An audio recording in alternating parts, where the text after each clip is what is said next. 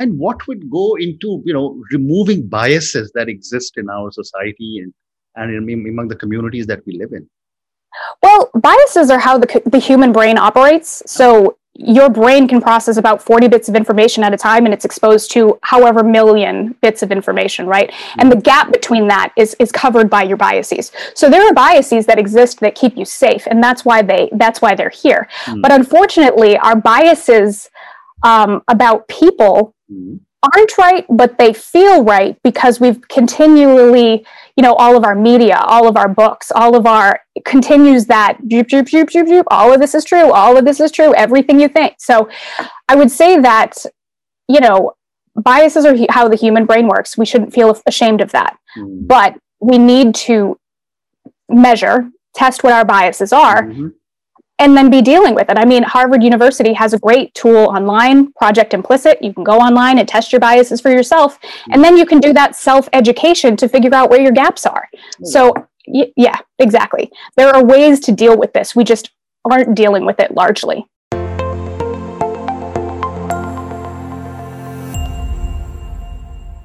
Welcome to another episode of The Brand Called You, a vodcast and podcast show that brings you leadership lessons, knowledge, experience, and wisdom from hundreds of successful individuals from around the world. If you're new to our channel, consider subscribing to it and hit the bell icon so that you can never miss an update. Our episodes go live 1 p.m. and 7 p.m. India Standard Time every day of the week. I am your host, Ashutosh Garg, and today I am privileged to welcome a very, very accomplished individual from Boston, USA, Dai Ciruolo. Dai, welcome to the show. Thank you so much for having me. I'm so honored to be here. Thank you. Dai is the head of inclusion of Jambb. She is a diversity, equity, and inclusion facilitator. She's a mentor at the Boston Women's Leadership Council, and I've always been very partial to authors. So she's an author of Ali Up. Yep, that's right. So Dai, would you like to tell me a little bit about your early life? I would so love to. So my story is a little non-traditional, especially here in the US. I grew up in foster care. When I aged out of foster care, when I was a teenager, I became homeless. In an effort to sort of, in Boston, very, very expensive to live here. I couldn't find a place. So I moved across the country to Atlanta, where I ultimately spent the next 10 years. I put myself in college there. I would say probably one of my life milestones was being kicked out and being homeless, because it sort of pushed me out of my comfort zone and made me feel like, okay, well, do it or don't. What are you going to do now? Because now you're driving the car. You're driving your life car. So, I spent a little time in Atlanta before deciding that I was going to obtain a degree at Georgia State University. I am one of 3% of kids who have come out of foster care to ever do that. Wow. So I'm pretty proud of that.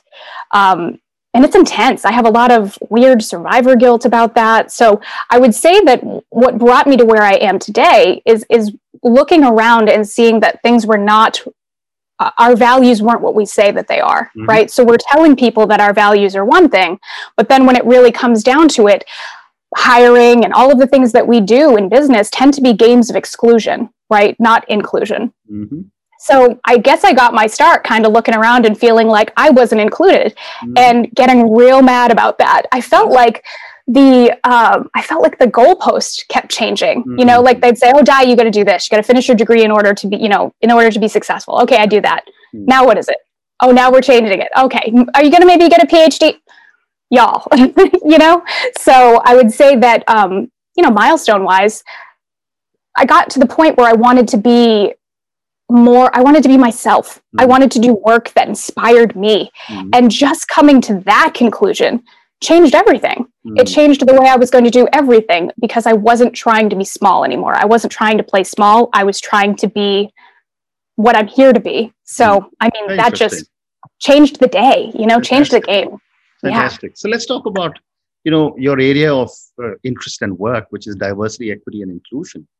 Yes. Tell me about your role as the head of inclusion at Jambb. And maybe before that, tell me what does Jambb do? Absolutely. So Jambb is a tech company in Boston. We do I guess the easiest way to talk about what we do right now is that we work with creators to create NFTs, so non-fungible tokens, right? So right now we have some folks that we're not allowed to talk about who we're working with, but we have some very high-end comedians that are working with us right now to create, these NFTs. So the work is fascinating and exciting, and I get to meet such amazing people every day. But what I do for Jambb as their head of inclusion has a lot more to do with hiring, sourcing, and creating teams and building teams more inclusively. And then as we grow, we're also putting policies in place from the ground so that, because we're a startup, so we're putting policies in place at the ground. So as we grow, we don't find ourselves in a position where we look around and it's 50 white people, right? So right now we're working on the day to think about diversity, equity, and inclusion is day 0. And I am there putting the work in to prove it. And one of the most fascinating things, one of the first jobs I ever ran for them, one of the first hiring sourcing gigs that I ever ran for them, I kind of showed them what I was going to do. And I laid out a rubric and what it was going to look like, why we do it this way. And people fought me. They were like, this is so much work. We don't want to do this. This is slow. And then at the very end of it, they could look back and see how the work got us to the conclusion that we wanted and the goal that we wanted. And then everybody was like, oh, all right, maybe this does have value. So, I mean, I don't think they ever thought it didn't, but I think that they were kind of, a little bit of me sometimes feels like they were just, sort of telling me what I wanted to hear. But then once they realized that what I was saying was true, then it was like, oh, okay, come on, let's do all this stuff. And it was like, okay, great. So interesting. So, why, in your opinion, is diversity, equity, and inclusion beginning to get so relevant today? I mean, we've been talking about it for several decades, and yet it keeps spurting up, all over the world. Yeah. So why is it so much more relevant today? I think it's not more relevant than ever it has been. I think we have more tools to show people what's really going on, if that makes sense. So if you think about, and I'm just going to speak to the US if that's okay, because my world history is less awesome than my US history. So here in the United States, we've sort of had this push and pull between civil rights, human rights, and what we're willing to stand for as a larger society. So there's always been that movement. I don't feel like it's new. What I do feel like is new is that people are seeing these things for the first time. People are seeing videos of folks acting in ways that we would not support on our behalf. And that's a real problem for us. That's a real problem for us in the DEI field, especially. Right. Speaking to those events that are happening in our country and worldwide, in fact, on a regular basis. So I don't think it's more relevant today. I think it's as relevant as it ever has been, but now more people are getting involved because more people can see it with their own eyes. Sure. And, if that makes sense. And, as an expert in this area, and, despite so much work being done, the imbalances continue. What can be done to correct it faster? I think recognizing that these imbalances exist is probably step one.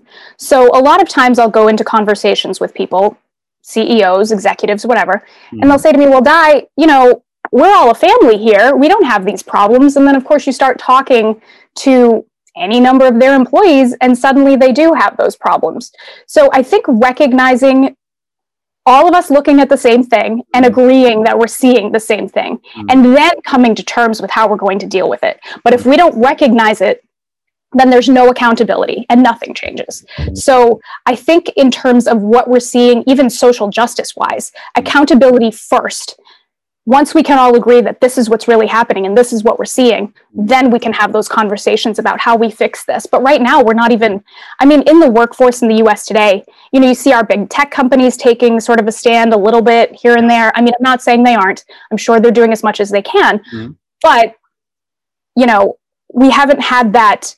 what we call a come to Jesus moment. Like, we all need to come here. We need to talk about what's happening. We need to agree that this is happening, and not just putting it off onto the people who are suffering beneath it, to continuously prove and bear the onus of proving it to us, the majority community, I would say. And what would go into, removing biases that exist in our society and among the communities that we live in?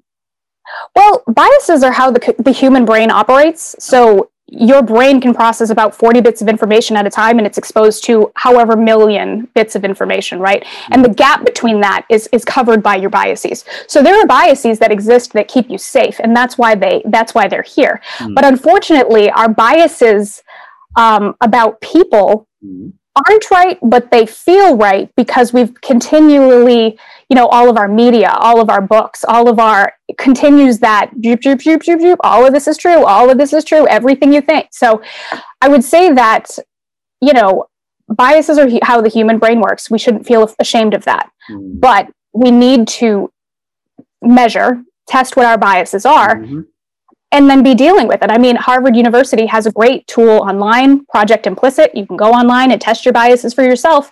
And then you can do that self-education to figure out where your gaps are. So yeah, exactly. There are ways to deal with this. We just aren't dealing with it largely. So. And, for someone who, you've done a lot of work on this, on this area.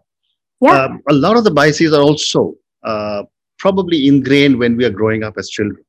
Of course they are. At what stage should children or students be made aware of some of these challenges? Yes. So again, I love that these aren't the softball questions. These are the hard ones. Okay. So I have 2 children. My son is 5 turning 6. My daughter is 3 turning 4. So my son, I started sort of talking to him about biases, racism, and sort of what we see out in the world, probably age appropriately around 3, right? We started sort of reading books to expose him to, some of the challenges that the world was going through right now. And I'm doing the same for my daughter. The shows we watch, all of those things are educational. Right. So I would say that that's person to person. You have to decide as a parent. But for me, as somebody in this field, each child is different, but my kids were ready to start talking about this stuff early.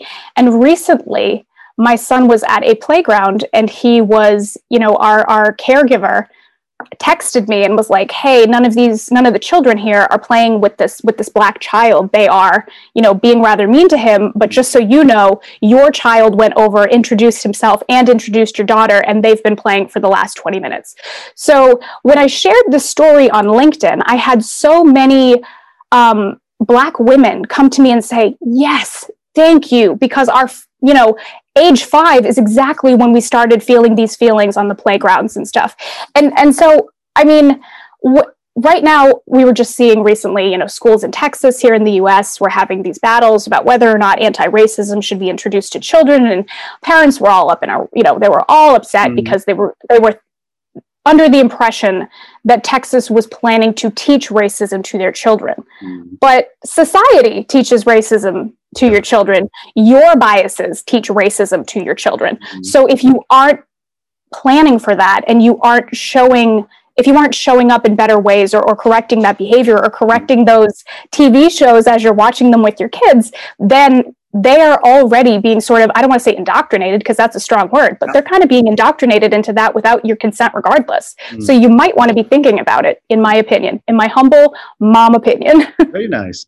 And now, from your mom opinion, I'd love to get your opinion as a professional to say, how are you handling these at the workplace?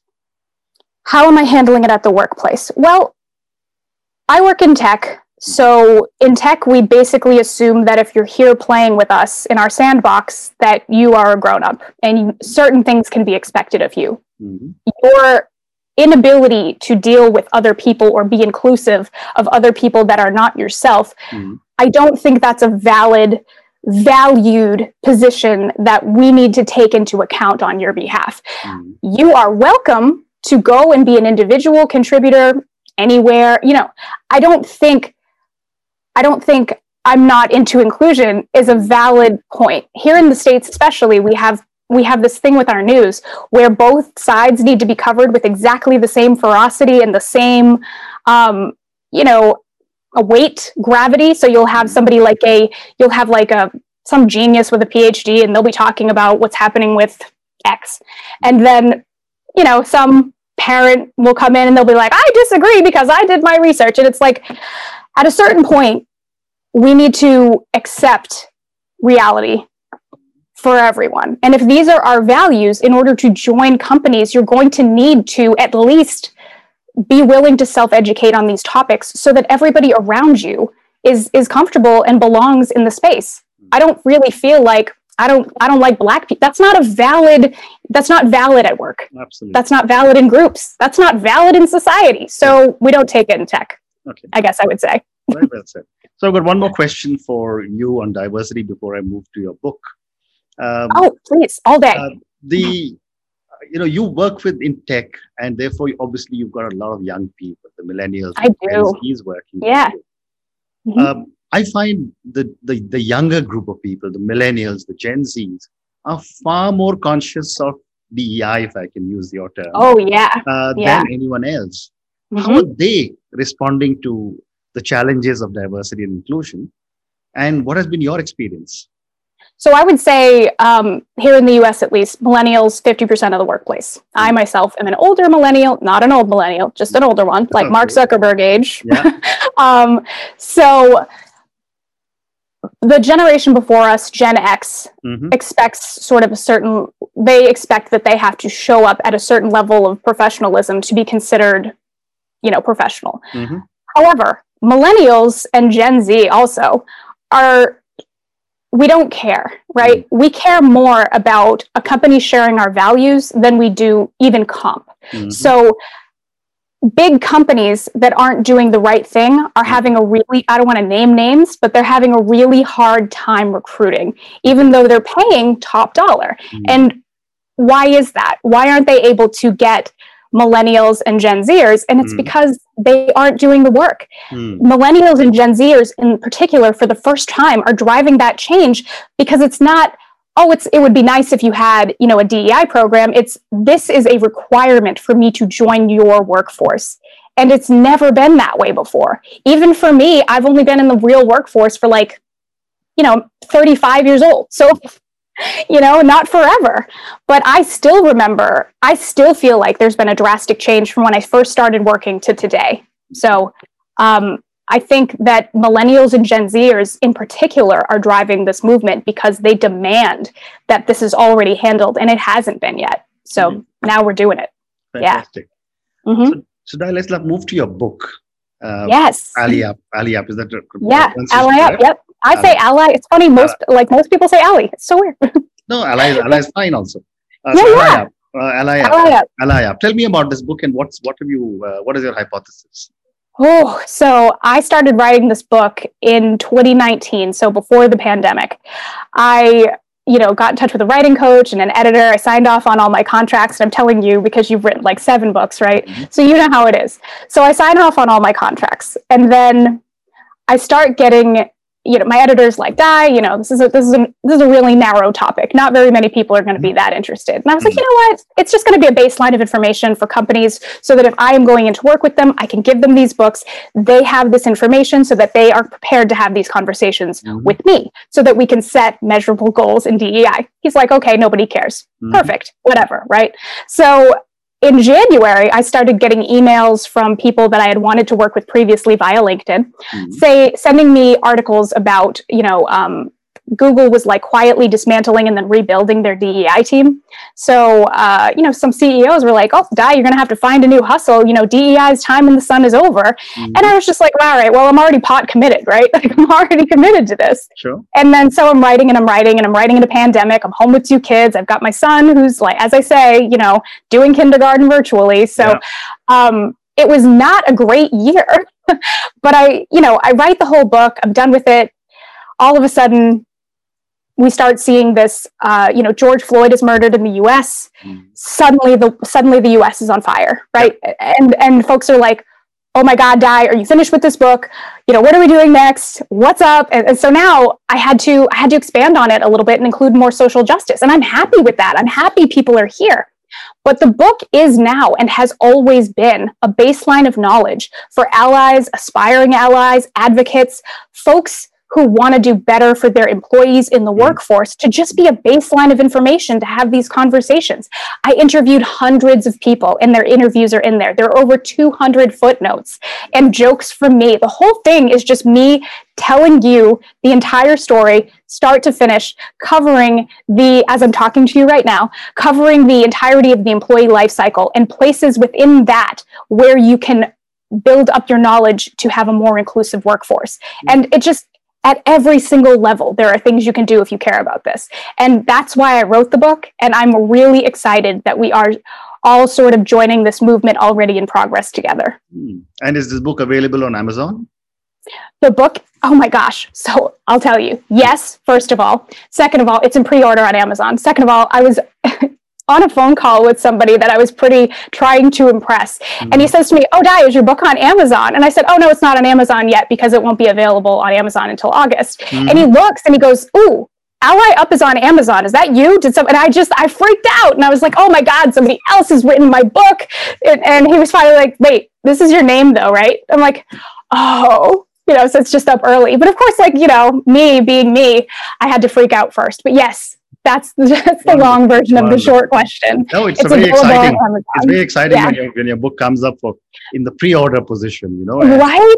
I know. I saw it and I just sat there for like 20 minutes, just like, wow, my book is on Amazon. Like I wrote that. That's my name. So I'm excited to be alive, obviously. Terrific. Okay. So, Di, I'm going to move now to the last segment of our conversation. A few questions to you personally.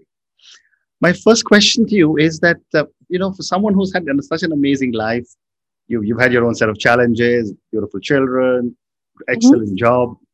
What are some of the core values you believe in? I mean, inclusion, obviously. Education, especially self-education, I would say is another big one. And activism, right? Like if you see something happening to people around you, stand up. If you have the power, use it. Get in there, get involved. If you see, look, we all have people that we love in our life. I have children. What are we going to say in 20 years when they look back on this time? What am I going to say in 20 years when my 25-year-old then son says, what did you do when you saw that everything around you was wrong? This work is my stand. Like, those are my values. Fantastic. My values are showing up exactly as the person you want your children to be. Very interesting.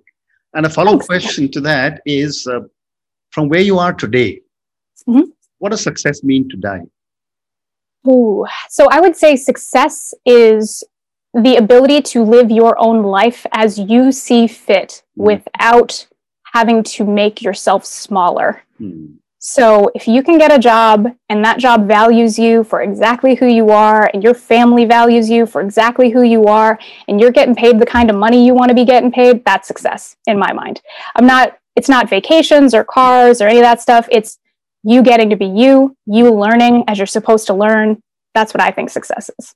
Wonderful. And I feel like I'm very successful, actually. Wonderful. That's really wonderful. Yeah. Thank you. So I've got time for 2 more questions for you. Yes, hit me. My next question is that who or what inspires you to keep pushing yourself and doing, so much good to the world?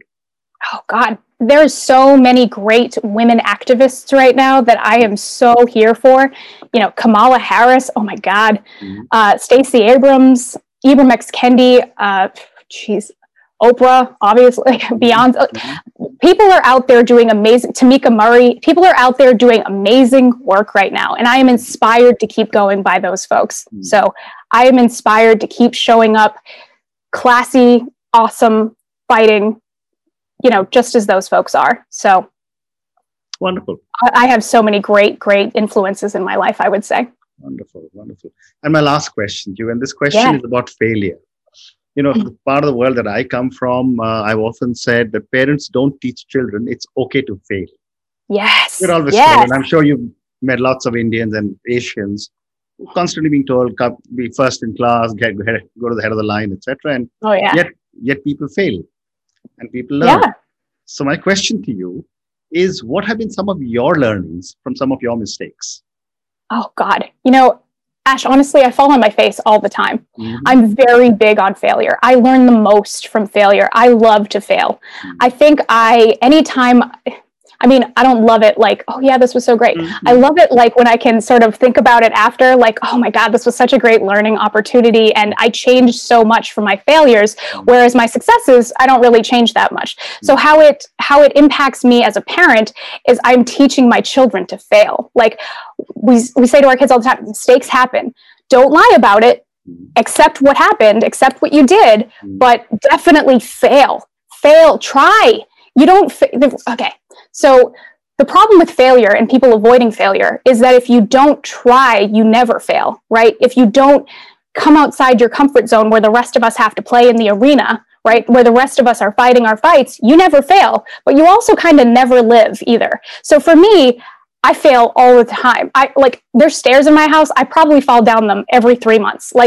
Just, I fail all the time. And you just develop this comfort with yourself. And in fact, what it does is build your confidence because you know you can fall and get back up. So fail all the time, fail vigorously. I'm a big fan of failure. So thank you for asking. Fantastic. Thank you so much. My pleasure. Such an amazing conversation. I love all your comments on diversity. Thank you. I'm going to pre-order your book if it's available in India. But I'll get the Kindle edition. I'm sure it will be. But good luck for the book. Thank you. Thank you again for being on my show. My pleasure. Thank you so much for having me. I really appreciate it. Thank you.